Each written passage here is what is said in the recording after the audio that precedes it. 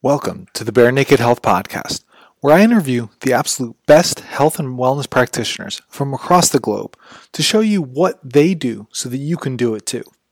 This is because, like you, I did not always feel that health was easy. I had tried different diets, countless exercise plans, but often felt misled by an industry that thrives on you not really getting healthy and always spending money on the next new thing. Because of this, I'm getting bare naked on health and pulling back the curtain to show you that being truly healthy is simple. Wherever you are in your health journey, I want to show you that with minimal effort, you can get maximum results and do what you love, play with your kids, go for a hike, and crush it in your business, all while feeling great. To give you a kickstart, I encourage you to go over to barenakedhealthpodcast.com to get the top 10 world-class nutrition tips from the experts that have been on the show, and you will see what simple health can be.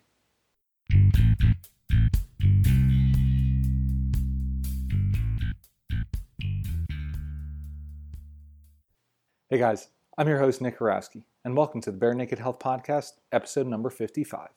In today's episode, I interview author and holistic health coach Kate Deering. Be sure to stick around for the end of the episode to learn why salt, sugar, and fat are not bad but misunderstood, as well as why you should never put your health in someone else's hands.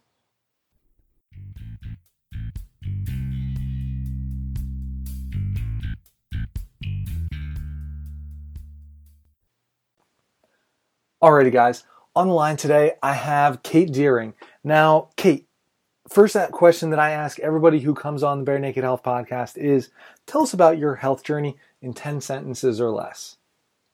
Wow, the 10 sentences. Yeah, approximately. I would say my health journey started about at age 15 when I started to learn about the difference between looking good and looking at magazines and thinking like, that's what I want to be. I want to be that thin, sexy looking person in the magazine. So probably most diets that I participated in for long periods of time were all about looking lean, looking the part of what I thought was healthy. And long story short, what ends up happening is I realized that just because you look healthy does not mean you are healthy. And so I had to start developing a different definition as to what I thought health was, which kind of created the book that I wrote, How to Heal Your Metabolism. Well, I'm curious then, what would be your definition of health currently? Well, I would say my definition of health would be a high running metabolism. And so that would be a warm body, warm hands and feet and nose, good digestion, good sleep, good energy all day long, good mood, and, general overall feelings versus not to say you can't have a lean body because that certainly can come with it, but it's more of just how are you feeling? How are you operating in this world and stuff like that? Okay. So, I do want to talk about the book a little bit too, because I was definitely enthralled with your book, and I think people should check this out, whether they buy into it or not. It doesn't matter. Like, the thing is everybody's different. Everybody's going to find what works for them. And I think that's something that it took you a while to get to, right? If you want to even share people like, that journey of kind of even discovering about nutrition, because again, some of the things you talk about in the book are, well, probably controversial to some people, because they haven't really looked into it as much. Sure. But yeah, please expand on that and where that's taken you up to today. Well, currently now, I do nutritional coaching. I've been in the health and nutrition world for over 20 years. And, like I said, I think everybody has their own journey, and what they're doing right now might work for them. Mm-hmm. Doesn't mean it's going to work for them forever, but it's an understanding. Sometimes you have to go through things that don't work to figure out what does work. And I think that's what a lot of people end up going to this philosophy, because many people have already gone through 10 different diets, 10 different nutritional approaches. And what I've learned is that most of the other nutritional approaches work very short term, and they might get you a quick result. They might, work for 6 months, a year, and then all of a sudden things start to deteriorate. And that was kind of my journey. Every time I would do something, it would work for a good year. And then I found that I had to work harder at it. And it seemed to be harder to get to the result that I was looking for. And I believe a lot of people go through that experience and they just say, well, I'm getting older, so things are going to be harder. And I just started to not agree with that approach. And when you started to realize if you could start healing the body versus most diet approaches break down the body, that you could actually have a long, healthy life with less effort and still have the body that you're looking for. So for me, that went through, I went through job-wise, working in the health club industry, working as a personal trainer, going through Czech practitioner training, through a nutritional coaching program, and then kind of becoming my own researcher and researching the likes of Josh Rubin, Ray Peat, Constant Martin, Gilbert Ling, and Danny Roddy. And a lot of those guys that kind of were looking outside the box, outside of what generally most nutritional approaches or schooling approaches are teaching today. Yeah, and I think that's something that needs to be done. I mean, of course, we're talking about nutrition here, but probably just about any aspect of health. If you start looking outside the box, you're more than likely going to start finding some good answers on things. Right. Going off of that, so you talk about sugar a lot in the book, and I feel like sugar is something that's very misunderstood. Would you kind of care to elaborate on what sugar almost means to you and why it's been vilified by so many people? Yeah, you're opening up the box right there. When you start sugar, to many, they just think it's this evil substance that's going to make them fat, diabetes, cancer, and everything it is linked to in today's society. And I think the general misconception is that people have to understand that sugar is your body's best source of energy. And, that's essentially fructose and glucose. And it doesn't matter in what form it's coming in, it is still your best source of energy. Now, sugar is a highly metabolic substance. And so it needs to be combined with nutrition anytime you consume it, or you're going to end up having something of a nutritional deficiency. And so today, I think the problems lies, most of the studies are coming out on sugar is it's all based on overconsumption. Meaning people are consuming way more than their body can actually utilize or burn. And so when that happens, the rest is going to be stored as fat, and it's going to create some dysfunction. But it's not necessarily the sugar's problem. It's more of the overconsumption of something. Just like if you were to overconsume water or even overtake in oxygen, you can have some negative effects. And so the research today is based on these theories, and then they're saying, well, you shouldn't have any sugar. And that's just not true. It's just being taken out of context. And so what people are doing is they're completely eliminating this very valuable macronutrient and then shifting how their bodies are utilizing energy. And they're utilizing fats or proteins as energy, which your body can do. It's very adaptive, but it's just not as efficient. And your body doesn't run as well. And then you start creating some long-term damage unknowingly that's what you're doing. And so, what I essentially teach people is kind of how to get back on and utilizing sugar as your natural energy so that your body can start working well again. So you talked about in there combining it with nutrition. Could you expand upon that? Like, what does that really entail, making sure that it's combined with other forms of nutrition then? Right. That's a good question. So what that essentially means is eating foods that have sugar and nutrition is essentially fruits, juices, milk can be utilized in that. Honey can be a good alternative. These are natural sugars that are filled with nutrition, so that when your metabolism does increases, it gets the nutritional needs as well. So obviously, eating foods that just contain a lot of sugar and other items in there, like polyunsaturated fats or flour, this would be things like cookies and cakes and all of those. There's no nutritional value in those foods. Now, the sugar in there is essentially still not the issue. The sugar is the problem more is that those foods are lacking in nutritional value, and then they're very easy to overconsume. So, and there's a lot of other things in there that are not good for your body. So when you do consume the sugars, if you do want a high metabolic rate, it's best to consume the ones that have the nutrition. Like I said, fruits are a really great option. Juices are a great option. Honey and so forth. Okay, I'm interested in your take on, because I know this is something that's huge right now, like the cyclic low carb, where, okay, you might go for a few days, even a few weeks on a low carb diet, and then you really bump up to the high carb diet. Why is that such a big fad versus going on and you talk about even in the book is like, okay, you got to make sure you're getting this steady supply, for lack of a better term, I guess, where it's, okay, you're eating regular intervals and keeping your blood sugar balanced properly?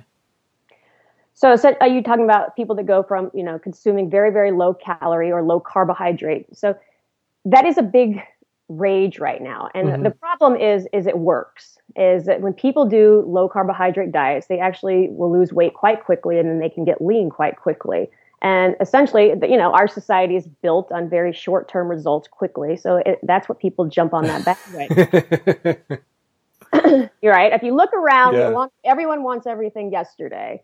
And so when you can configure a diet that does produce these quick results, they're like, well, that's what I should do. And, and some people feel better on it. I mean, essentially, it is a lot of times when they go on low carbohydrate diets, they are eliminating a lot of the really processed foods that they have been eating. So it could possibly be better than what they're doing.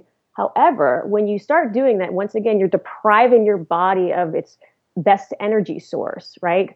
Carbohydrates and sugars are energy, right? Proteins and fats can be used, but it's just not as effective and they don't work as well. They don't produce as much energy or heat, and then they start having issues along down the road. So, people will do them, get their results, and then they start hitting a wall. And it could be 6 months, it could be a year down the road.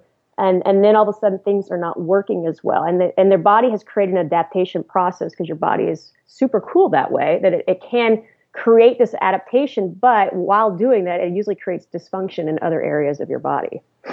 And I think that's where, if you look more of an ancestral look at it, where, okay, as all the fruits, vegetables, everything started to become very abundant during the early summer months, like, okay, everybody was eating all of that sugar. Like, by the end of the summer into the fall, everybody would be fat and happy, and then they would go into that low carb state over the winter, lean out, but they're going in these probably 6 months at a time of one versus another. And like you said, but that's probably about the time where, okay, your body's going to start adapting to it and it's going to become almost stagnant in that state, but they're going to be, again, shifting. And today now, I guess it's a little different where we have everything available to us all at once. Right. Go ahead, please. Yeah. Well, like I said, our body has become adaptive. I mean, it's very different from a time when you didn't have refrigeration and all the things that we do have today. And, you're right in the sense in past, long time ago, when, all of a sudden the summer months would run out and fruit wasn't as available. Oh, there's some is available during the winter times, but you would consume less carbohydrates. But the adaptation process, maybe if it was 4 months or 5 months, by the time you came back around, I think your body can soonly adapt back to that, consuming the more sugars and the more energetic, state versus what we've been doing in today's world, which is going from one poor diet to the next poor diet. And because usually 99% of diets out there are either low carbohydrate, low calorie, or low fat. They're depriving you of something. And if any diet out there is you feel deprived on, let's say, meaning you're just hungry or you're just having cravings or any of those things are happening to you, that it is absolutely the wrong diet, because the right diet will never do that to you. Now, you talked about sugars before, and I'm curious, what are some of your favorite sugars that you like to consume? I mean, you talked a little bit about the fruit, honey, milk, but any in particular, or any ones that really you have found to be most beneficial for yourself? I work well. I consume a lot of orange juice, a lot of pulp-free orange juice, probably 4 to 5 cups a day, which everybody thinks is just insane. And, this is something that I have built up over 5 years. This wasn't something that I started, right from the get-go. It was a new and foreign thing for me to consume orange juice 5 or 6 years ago. But now I go through these bottles very quickly. I also love honey. Honey to me is a very quick source of energy. I will consume spoonfuls of honey with cheese or cottage cheese, or, it's just very easy. And it has a great level of nutrients in there. It gets into your system quite quickly. It's easy to absorb into your body. I do a lot of cooked fruit. So a lot of the fruits are really high in fibrous, and some people have a hard time breaking down with the skins. And so I cook apples and pears and remove all the skins, cook them down with butter, cinnamon, so it almost makes like a applesauce or to that consistency. And I consume that quite a bit as well. So you talked about building this up over 4 or 5 years. Was that because that's kind of how long it took, or that's just until you've developed this habit of doing that? Like I think everybody else, when I shifted my diet, and I was probably about 38, 39, and my body was going through a metabolic craziness, and I was having a lot of negative things happening to me. I was having hormonal issues. I was bloated. I was having some weight gain. And I just felt like I was aging, and I thought, well, this must be what 40 looks like, and I thought I was doing everything right in the world. And when I started to learn this new approach about consuming more sugars. It was scary to me because as much as I read it and understood it, your old beliefs are very ingrained. And I had 18 years in the health club industry that sugar was just poison. And so it took me quite some time to really allow myself to consume more. I started with some fruits, and that was kind of my starting point. And I still got some decent results. And as my journey kept going, and as I allowed myself to consume more juices and things that I just thought were so horrible for me, my body actually became healthier and happier. My energy became better, and I just never had the sugar cravings. And I just think it was how I was consuming. I don't ever consume any of these sugars by themselves, meaning I do always combine them with some sort of protein or some sort of protein and fat to slightly slow the absorbency down, so I'm not having these massive spikes in blood sugar. But so you kind of learn the process. You learn how your body works. When I'm more stressed, I can actually consume a pretty high amount of sugars and do quite well. What most happens to most people in a stress state is they forget to eat all day, and then they come home and they eat everything in sight because their body hasn't had his needs met all day long. And, they get into a cyclical cycle that basically stresses them out, and then they ended up gaining weight and they have tons of cravings. And I've kind of learned how to divert that. In there, you talked about then making sure to balance that with proteins and fats then too. So we've gone over, like, again, some of the OJ, some of the honey, the cooked fruits, but what about proteins and fats? What are ones that you're a big fan of? Like, if people check out the book, they can get into some more of these, but what do you do for yourself particularly? Well, I consume a good bit of dairy, another controversial topic out there in the nutritional world.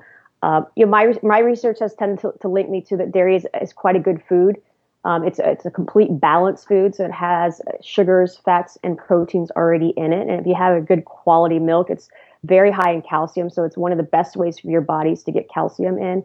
So I will consume a lot of dairy. It could be milk, it could be cottage cheese. I do some yogurt, a good amount of cheese. And, that consists of a good part of my diet. Eggs are also included in that because they're a good amount of fat and protein. Fish, whitefish, shellfish, mussels, shrimp, scallops. I also eat liver. I personally eat about 3 to 4 times a week in about a 1 ounce serving. Liver is one of the most nutritionally filled food on this planet. I know a lot of people don't love it. I don't particularly love it, but it's like I said, it's so filled with nutrition that it's such a great food to have. And I do also consume a small amount of muscle meats. That's the chicken, the beef, lamb, any of those. I'm not as diligent about having it once or twice a week. I kind of, sometimes it might be once, sometimes it might be 4 times. I kind of just listen to my body and I hear what it needs these days, and then that's essentially what I give it. But all of those are pretty good meats or proteins for anyone to have. So with making sure not having too many of the muscle meats, can you expand upon that a little bit? Because this is something I see, I used to see in myself a lot, something that I've changed certainly over the last few years. But why is it that really just consuming pounds and pounds of chicken or beef or pork or really whatever type of muscle meat it might be can actually cause some damage to the body? Right. I mean, and this comes from a lot of people that go, into the paleo world or just on a high protein diet. And I did the exact same thing. And essentially, your body just doesn't need that much protein. I think we all been led to believe, especially in the fitness industry. But muscle meats, the composition of amino acids in there, there's a lot of inflammatory amino acids in there. So when it does break down, it can cause inflammation in a lot of people's bodies. That's why arthritics and a lot of people with autoimmune issues are told to avoid muscle meats, because when they do break down, they can cause inflammation. So it's kind of very person specific on what you can handle. I usually find that people that are healthier and have a higher running metabolism can handle the muscle meats a lot better. It also depends on, where does that muscle meat come from? Grass-fed meats and red meats are actually kind of better for you. They have less of the polyunsaturated fats as maybe something like a chicken might have, just because of what their diet is. Cows have a tendency, because they're grazing on grass, have much less polyunsaturated fat in the meat as something like a chicken that could be eating corn or soy or whatever that farmer is feeding it. Most chickens that are consumed today aren't pastured. They're not, hopping around eating worms and grass and whatever that a normal chicken would eat that's just roaming the pasture. Most of them are fed some sort of corn and soy. And if they are fed corn and soy, then the tendency of that meat is going to be more in a polyunsaturated fat level. So you always kind of want to find out what your animal is eating, and that will help you understand if that meat that you're consuming is healthier for you or not. But long story short, too much muscle meat, then, if you have too much, then your body's going to also try to break it down and utilize it as energy. And when, instead of utilizing the very important carbohydrates, which are quite efficient, using and going through a process of gluconeogenesis to produce carbohydrates out of that protein is a long process, which can produce things like ammonia and breaking down into those inflammatory amino acids, which can cause some issues to the body long term. Now, how does exercise play into all of this nutrition? Like, I know you talked about in the book, again, you went from probably crazy amounts of working out, and that's not an uncommon thing to see these days, and really not getting the results that you wanted from it. So would you care to share a little bit about your story with that? Right. And that's a great question, because, in the fitness industry, we basically are given the green light to exercise our brains out if we want to, I mean, we're basically told, the more the better, go, you work out 2-3 hours a day. That's awesome. You have such great willpower, you're so fit. And that's essentially what I did. And I was a very fit individual. But what ended up happening with me is I started to go through a series of overtraining. My body started breaking down. And when you are in a low metabolic state or are starting to have issues, which I was in my late 30s, I had gone too hard, too far, and my diet wasn't encouraging to healing. I was on a low carbohydrate diet at the time, and my body wasn't healing itself, and I was just getting more and more damaged. And all that exercise was just making it worse. When you are in a low metabolic state and you are over exercising, you're just continually suppressing your metabolism and stressing your body even more. And so when I realized that another thing I needed to do when I started to go through my healing process was basically eliminate a lot of the exercise I was doing, especially the cardiovascular exercise. I've run marathons, I've done long distance cycling events before, and I was just trashing my body. So that was a big mental hurdle for me. When you've been brought up your whole life, and I was always an athlete, and exercise was always kind of, my therapy per se. And I was now told, hey, you've got to really back off of that, and if you want to get better. And so I struggled again with something like that. But, luckily I listened to the inner voice, and I cut back an immense amount. I think I do maybe 20 to 30 minutes of interval training now a week. That's it. That's my cardio, which I wouldn't even say it's cardio. It's like I say, it's more of intervals. It's going on for 20 seconds and then going into complete recovery. So the total workload, I think, might be 6 minutes of that, which before I would do maybe an hour or more every day of the week. But, my body it feels a lot better now, and I don't need to exercise to stay lean anymore. And that's kind of what I was doing before. And so when you start to teach your body that it can be lean and you increase metabolic rate versus trying to exercise it off, it becomes a lot easier and your body becomes a lot happier.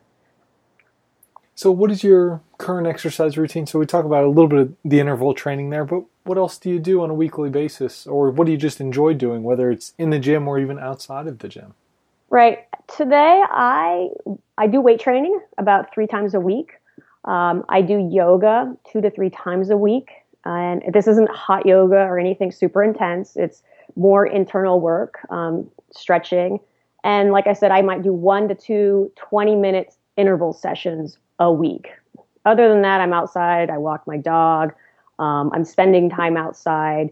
I do say once a year I do a training ride that could consist anywhere from 50 to 100 miles to raise money for cancer. But that is it. And when I do that, I mean, I monitor myself every day, and it's fascinating because I can literally see my body becoming more efficient, and actually, my heart rate will lower, my body temperature will lower, I'll be eating a lot more, but, I'll get the metabolically damaging effects just from, training for this event for 3 months. So it's a fascinating way to, see how your body can be very adaptive quite quickly in a negative fashion.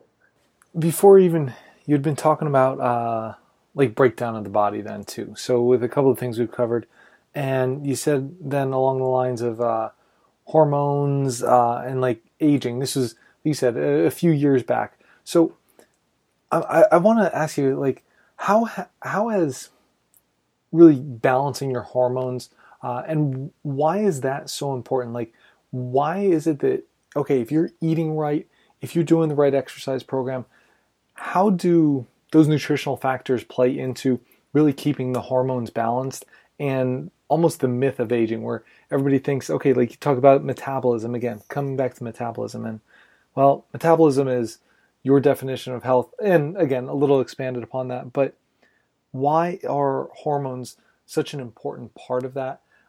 And really, why does just your age not really matter? That's just something that we always attribute it to. Well, hormones matter is, you need them for a lot of functions of your body. And once again, this can be considered your thyroid, estrogen, progesterone, testosterone, cortisol. All of those are going to play a factor. So, I mean, there are a lot of different directions I can go in, but, high thyroid function or your thyroid is basically what's going to, be utilized in your cell's powerhouse to initiate energy. And so the thyroid has to be in there. So if you are in low thyroid function, then basically your metabolism can start dropping. The essential hormone that you need to trigger energy is going to be depleted. And so every essential process in your body is going to start slowing down.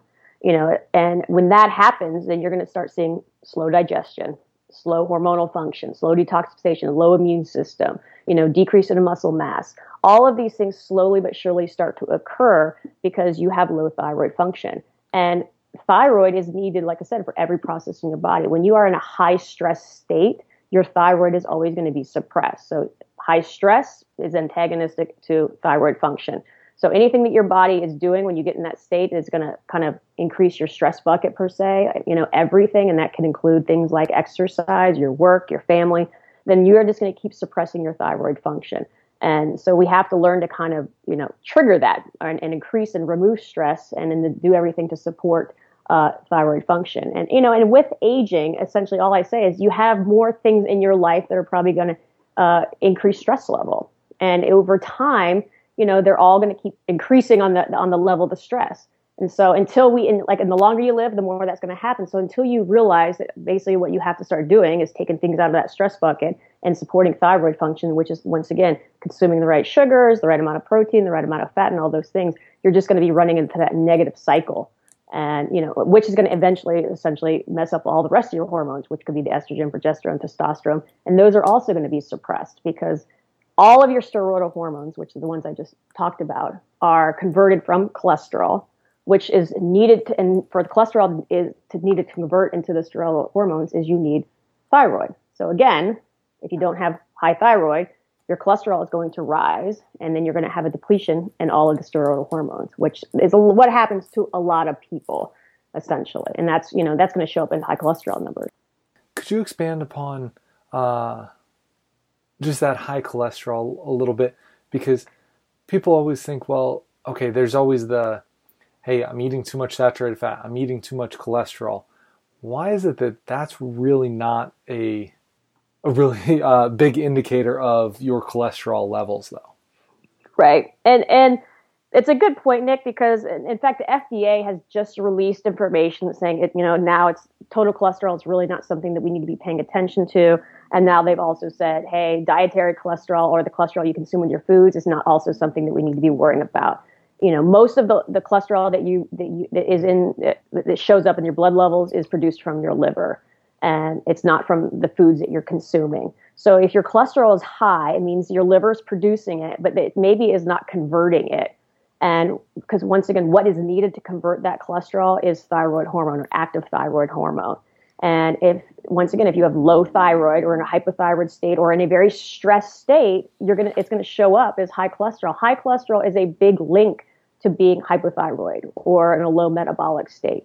Unfortunately, when you go to your doctor, and they don't test things like that. Some do, but most do not. And then they just give you a statin that's going to essentially lower cholesterol, not in the right way. It's just going to, right? Always ask your doctor, how does this drug work? I find it fascinating that nobody ever asks their doctor important questions. Like, what is this drug doing to my body to relieve this symptom? Because just because a drug relieves a symptom does not mean it's healthy for you. Just because it's producing a good lab result doesn't mean that what they just gave you is healthy for you. And statins are not healthy for you. They should never be consumed for the majority of your lifespan, which so many people are on. A lot of people literally can get on a thyroid medication and their cholesterols will drop right back to where they need to be. And in the healthy way, because now their body has converted that cholesterol to probably the much needed steroidal hormones that they needed, because now they can start producing the testosterone they needed, the progesterone they needed, and all these things that maybe they were lacking in because they didn't have enough active thyroid in their body. So, Kate, I want to shift gears here a little bit. I mean, we've talked a little bit about stress, and this kind of relates to that, but what would be your favorite vice? Favorite vice for stress relief? Well, it could be something that you like to eat, something that you like to do. One of those vices, like a lot of people will say something like chocolate or something along those lines. But is there anything that really sticks out for you? As far as food, my two are chocolate and ice cream. Those are the two that if I feel stressed at night, and I think a lot of people feel stressed at night. Sleep issues is a huge problem in today's world. But a big help for me is I will have ice cream, milk, and honey, and mix all that up, and that tends to bring my stress levels, or I can feel literally my stress hormones dropping with that concoction. So that's a big one for me. Chocolate does seem to work, not at night as well. I don't use it because the chocolate might trigger me to stay up, but I guess also for me is, I'm a deep breather. And so when I start to feel stress, it's more of me also coming internal and focusing on my breath and kind of letting it and feeling it and controlling it. And then that will start bringing me down as well. Now, do you use any practices, whether it be like breath work, meditation, mindfulness? Do you have anything like that you like to use on a daily basis? I do meditate. And it can be for 5 minutes. And literally when I start to feel, and I think a lot of people, I'm very conscious of my internal signals, whether it's my heart starts to race or whatever it is starting to tell me that something's triggering a stress response for me. I can literally shut it off, close my eyes, and do some deep breathing. Sometimes I'll do some bag breathing, which will kind of help too, and it kind of increases that CO2 within your blood. And it will calm you. And so just by kind of focusing internal and maybe what that thought is that's creating the stress, because usually it's not anything other than the thought in your head that is stressing you, and kind of getting a handle on that and doing some breaths, that'll slow me down. And then sugar. And, like I said, sugar, spoonfuls of honey, ice cream, those will settle you as well. All right. So what's maybe the your favorite or like best health related purchase that you've made in the last 6 months to a year under $50? It's really just made a big impact on your life. Health related purchase. And that could be along the lines of food. It could be a book. It could be an audio, something you downloaded. Anything along those lines. Or It could be a pair of socks that you just absolutely love because they keep you cozy and you feel good. It doesn't matter. Yeah. Oh, wow. In the last 6 months, I've read a lot of books. I don't know if they've really shifted my health per se. I think most of what I have done in the last 6 months, probably what I've done in the last 5 years. I will say one thing that I purchase is I now go to the store and purchase bone broth from the store versus making my own bone broth. Yeah. And that has literally changed because bone broth is great for healing your gut. It's also great to consume at night. It does help relax you. And I actually sleep well with that too. And I used to make bone broth and I hated it to every... it was one thing I would recommend to all my clients, and I was like, oh, but I hate it so bad. I mean, you have to cook it for about 2 days. Anyways, right. The grocery stores here now carry fresh. It's in the frozen section. We have a local guy who makes it, and it's just been a dream to me. I just go in and buy a couple bags every week, and now I can I consume it regularly versus irregularly before because I didn't like to make it that much. But it's such a wonderful food to add into your diet. That's, I quite enjoy it. It's very relaxing. It's great for your gut. It's great. It's a great composition of amino acids, very high in glycine, which, if you have any ulcerations of the gut or gut issues, it's just something that everybody can consume if you have that issue. Now, if not everybody has access to it, do you recommend they make it? Is there anything else that they can eat to at least help with something similar to bone broth? Right. Yeah, right after that huge recommendation of how wonderful it was to cook it, there are some places you can order online and order your own at tropicaltraditions.com. You can actually order it. It's a little bit expensive, but you can order it directly. I would tell people, it depends on your health. And if gut issues are a real problem, and take the effort, you can cook a chicken bone broth, which would take quite a shorter period of time, about 10 hours to make, versus a beef bone broth, which would take 2 days to make. And you can, do it in your crock pot. The other option is to just use hydrolyzed collagen. It's gelatin. It's dried. I use Great Lakes gelatin, and that also has the same amino acid composition as a bone broth. It's just dry. It doesn't have the same mineral base as a bone broth. It's just more of the amino acids, but it also can be quite good for you, and it's quite healing for the gut. And I agree with you on that one. That's where I figured you were going to go. It's okay. The nice thing about the collagen is it's simple. It's easy to use, but the amount of just minerals and everything that's in that bone broth, it's still tough to beat. It really is.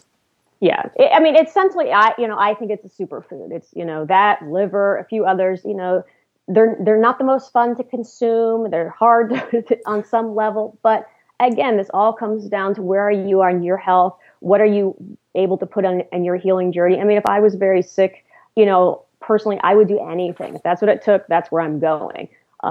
Luckily, I live in Southern California, so everybody gets on a lot of the bandwagons here and make businesses out of things, which I'm totally fine with, and people make it here now. So it takes a little bit of the effort out of me and my workload. But it's one of those foods that is incredibly valuable for you, for your body and the healing process. So, Kate, it sounds like you've made a lot of changes, probably over your entire really health journey, but is there any one that really was most recent that really stands out? That's something you've kind of made a big shift on for yourself? Recently, well, I'm always trying and doing new things. I have started more of a yoga practice, I would say probably in the last 6 months. I almost wanted to get down to doing zero cardiovascular or anything heart racing at all. I like to do a little bit because I think it feels good. I've been doing a lot more internal work versus external work, and I think that has really helped me. Like I said, dietary wise, I haven't really made a lot of shifts. It's been the first time in my life that I've pretty much stayed to the same approach for over a year. I have been doing this 5 to 6 years now, and it's the only thing that makes sense to me at this point. Once I understood the physiology and really understood my body a lot better and started listening to my body and stopped avoiding every other diet I had done up to this, I was constantly in fight mode with my body. My body would say, wait, I want something sweet. I want something salty. And I'm like, no, I use all willpower in my body to not do that. And I now know that, if I want something sweet, that's what my body's needing. If I need something salty, that's what my body's needing, and those two nutrients right there, sugar and salt, are huge parts of my diet. And both of them help with stress. And that's why you crave them when you're stressed, because that's what your body is needing. It's just understanding the delivery system and how you should give it to your body. And once you do understand that, your body's going to become much happier. And Kate, I love the point that you make there. Like, we crave these foods, but it's not that we shouldn't be eating them, because when we think of, I think the common misconception is a craving is always for something that's more so like just completely highly processed and it's just such like a bastardized food, for lack of a better term. Like, I mean, just a Twinkie or like Ho-Ho's cupcakes, like all these things, rather than, okay, honey, ice cream, milk, like, yeah, they still can have a fair amount of sugar in them, but going back to that nutrition you talked about before with it, they're still loaded with that nutrition. And salt is also not a bad thing. Like, when our body is stressed, we're going to need extra salt. I appreciate you bringing up that point, because I think that's something that's so important for people to hear. Yeah, I mean, we are taught, and I think it's just because things like salt end up being in the wrong place at the wrong time. It's just like cholesterol is. People are like, oh, you have high blood pressure. Your body's holding onto salt. So what we need to do is we need to remove the salt, and that's going to take your blood pressure down. And that's just a misunderstanding of physiology is going on in your body. The salt is not causing the high blood pressure. The stress, something's stressing your body, right? You go to the doctor and they're just like, here, let me put you on a blood pressure medication without even discussing with you how your life is insane. And, I just think it's an injustice to people, because we're not really helping them. We're putting them on something that is now shifting their body, and it's not addressing why their body is doing that. And salt is not the problem. Salt is just there because, yes, your body now has more demands and it needs more nutrients. So your blood pressure is now going to increase because you are stressed. That's why you're having that reaction. And essentially, your body actually might need more salt at that point in time and not less. And, a lot of the research out there shows you that the people who are living longer are consuming about, 3,000 milligrams of salt a day versus what the U.S. recommends, which is about half of that. And, we're putting people on all these weird diets, these low sodium diets. And yes, what it may be doing is helping them remove a lot of the processed foods. And I think that has why they show improvements. People that are usually eating high sodium diets, it's usually a lot of it's processed. So yes, removing all that will help them. But salt, again, is not the problem. Salt is a very good anti-stress nutrient, and can be used, and I use it all day long. I can use it at night. Salty milk is a great thing to consume at night to help bring your stress down. And once you understand that how your body is actually functioning, you would start to realize, I don't need to remove those things from my body. And I think that we do people an injustice by not sharing and explaining that process to them. And so when, that's the first thing I always like to do when I work with people is like, hey, we're going to have a little physiology explanation here so that they can learn to make the right choices. I'm not here to tell them what to do. I'm only here to give them an understanding of, how their body's working, because, only they can know. I mean, it's the same thing. I can either teach you to fish or I can just give you the fish, and I'd rather teach you so that as you go along your healing journey, you can understand your body better so that you can make the right choices for yourself. And that's very well put. So thank you. Kate, like one thing I'm curious about is, what is your vision for a healthy future? So what will health look like, either for yourself, for the world, whatever it might be, in 10 years, in 100 years? Where do you think we're really going? Healthy future? Yeah, for a healthy future for either for yourself, for all of us. Like, where is health kind of taking us currently? Well, I actually think it's starting. I think there's a revolution of people that have decided that the information that we're being given, whether it's through the schooling systems or doctors and advertisements and so forth, is the wrong information. And so a lot of people are self-learning and trying to create a different path for themselves. So I think what we all need to understand is don't put your health into someone else's hands. Don't put it into your doctor's hands or whoever. Be your own experimenter. Be your own self-explorer. Try to really figure out how your body is working. I think, for far too long, we've put all of our health in all these authoritarian hands, and we're going in a direction that is making a lot of people money, but it's making a lot of people more sick. And, we're going into forms of surgeries and medications and all of these procedures that are they're not working. They're not making us healthier. The end result is not health. It's just more dysfunction. And so, what I would like to see in the future is, like I said, people taking and putting their health in their own hands and exploring. I mean, yes, the internet there's a lot of garbage on the internet, but there's also a lot of the answers are on the internet. And there's a huge place, there's a lot of information on there that will open your eyes. I mean, it's out there. The information is there. It's just you want to look for it or not. Do you want to take health into your own hands, or do you just want to be put into the system, which a lot of people are? And that's okay. I mean, if that's what you choose and that's the journey that you're choosing, that's your journey, But if you would prefer a healthier and longer life and to not be in these spins of deprivation and prescription and all of this other stuff, then the information is out there. Like I said, you just kind of have to look for it.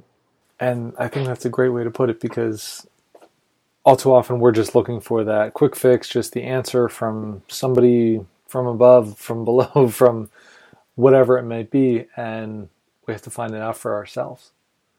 And that's where I've certainly found myself, I read all these books, I take all these courses, and it still exactly. Okay, they're all good. They're all very, very good, and each of them has their own points, but none of them are me. And that's where I have to find still what works best for myself. So on your health journey, and really, I guess I should say currently, what has been your... Exactly. Yeah. Please. And I would just... Okay. I'm sorry? Oh, sorry. I thought I lost you there. No, I was going to say, I think you wanted to expand upon that a little? Yes. Please, yeah. I lost you there. Well, what I was going to say is, I mean, in the course of, ever since I was 15, I started reading magazines or, whatever I started to do at that point in time that made me intrigued about myself and where I could achieve whatever I thought was my belief system at the time was healthy. Every single thing I did led me to the place I'm at today. So, we can all look at other people and say, well, they're doing the wrong thing, or they're doing the wrong thing, or they're doing the wrong thing, or whatever it is, because maybe you know better. But yet that's exactly where they need to be in their health journey, so that they can maybe learn that isn't going to work for them, so that it will create the next step for them to learn more information. So it's a constant learning process, right? And whatever you're learning now is part of the learning process, whether you're going to learn that it's the wrong thing, and that's going to be a step in the right direction, or maybe you're going to learn something right about that process that's going to put you in the right direction. So, my journey was 25 years, and I hope it's still going to continue so I can, get to the next place. I don't think this is the end, but yet, I feel this is literally the healthiest I've ever been. And it really, at this point, is the least amount of effort that I've had to do as far as my mind, as far as the consumption. It used to just consume me. As far as how do I get fit? What is my next meal? When am I going to work out? And I started, my body would say, okay, now you're done. I mean, and all of these things started happening. Life and everything becomes so much easier, and it creates space for other things that are going on in your world. So, okay, sorry, I think I might have lost. All right, guys, sorry, we kind of had a little bit of a mix up there. Skype sometimes likes to go in and out. Okay, Kitty. So what we'll do then, let's I want to still be respectful of your time here. We've been talking for a while. One of the last questions I always ask people is, who would you want to hear on this podcast, and what would you want to ask them, or what would you want to hear them talk about? Well, I would always love to hear Ray Peat. I've listened to Ray speak probably 50 other times, and Ray Peat is a chemist / biologist / just self-researcher. And if you haven't heard about him, you should Google him, and he has some amazing articles on the internet. They're pretty complex, so you might have to read them 10 times. or you can read my book, which or 20, right? Or like I said, I utilize his work a lot of my books. I really tried to put a lot of his work into a more layman's way to understand it. So he himself, he is a plethora of knowledge, and and the man gives. I think the really aspect of what his life entails is it just he's giving to make this world a better place, and he just continues to give and selflessly to really speak the truth. And he's not someone that's going to sell you anything or try to get you to do one of his programs. It's just that's not who he is. It's just, here's the truth. This is what I know. Let me tell you why what you have learned is probably incorrect. But he's an amazing guy. And okay, yeah, I think that's an excellent point. He really starting to help simplify, break down some of his work just on nutrition, on metabolism, on just health in general. So I think people really, if they're looking for a simple way to go do that, but where can they find out more about you, more about your work then too? Well, you can go to my website, which is Kate Deering, Kate Deering, DEERING.com. You can go. I have a lot of articles on my website. You can also go to Facebook, which I contribute to every day and have conversations about health and topics, which is Kate Deering Fitness on Facebook. And just like me, and you can follow the posts, and there's tons of information and conversations going on there. Or of course, you can also, go on Amazon. You can buy the book. It's the most affordable plethora of information that you could ever get on how to heal your metabolism. And are there any parting words you'd like to leave to the listeners, whether it be about the book, on metabolism, just health in general, anything that you would like to leave them with, or even request of them to help you out at all?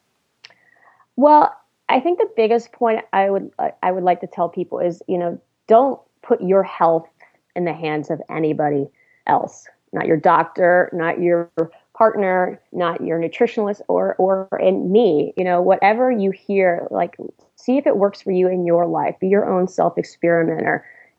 This is your life, and it doesn't have to be under the confines of what other people tell you. If you're on medications, there's a good possibility you can get off. If you want to live a healthier life, get thinner, or whatever that is, it can happen.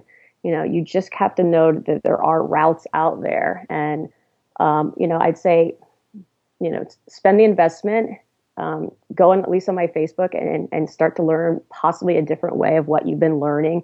Because nutrition, is a very new topic in our world, and there's a lot we don't know, and we've already made a lot of mistakes, and those mistakes are still being told by your doctors and a lot of other people out there. So, like I said, become the best experimenter that you possibly know out, and then learn to take care of yourself in that aspect.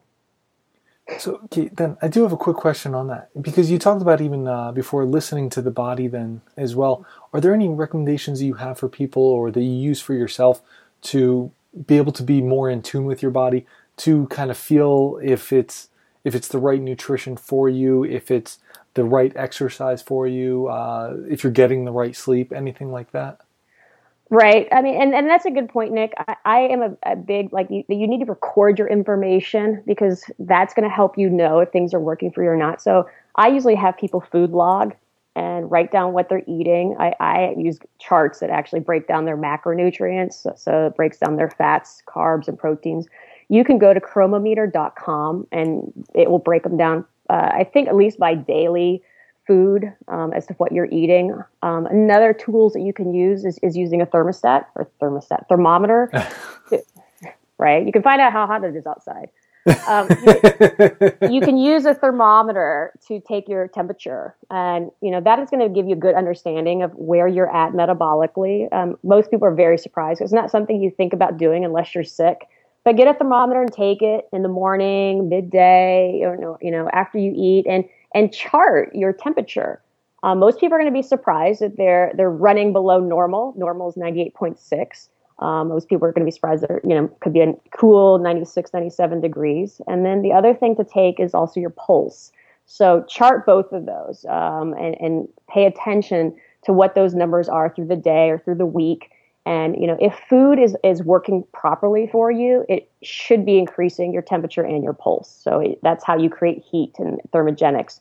And so you'll chart that. If it's not doing that, then there are other reasons why, your temp and pulse might be dropping. And usually it's because you're a stressed body. And so if food drops your temperature, it's just saying that your body's very stressed, and now it's bringing down those stress hormones. Again, I go much more into depth into that in the book that will help you understand on a deeper level what all of these things mean. But yes, charting what you're eating, food logging, that's going to tell you a lot about what's going on in your body. So again, it's a process. But if you're willing to take those steps, you'll start learning, this works for me. This doesn't work for me. Very good. Well, Kate, thank you again. Everybody make sure head over katedeering.com, check her out on Facebook, get the book, How to Heal Your Metabolism. I mean, it's going to be an awesome read. So again, Kate, thank you so much for your time. I'm sure everybody's going to be thinking about this one for a bit because there's a lot in there, a lot of great stuff. So again, thank you very much. Thank you, Nick. I appreciate it. Thanks for letting me get on the show. For sure. You're welcome. Have a great day. You too. Thank you. Bye-bye.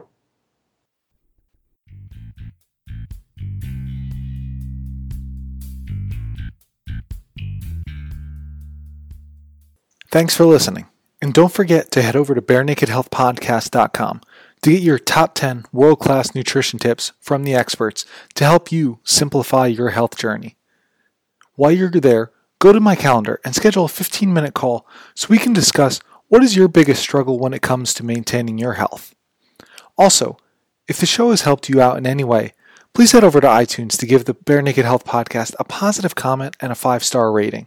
This really goes a long way in getting the word out with how simple health can be and helping to share the podcast with others.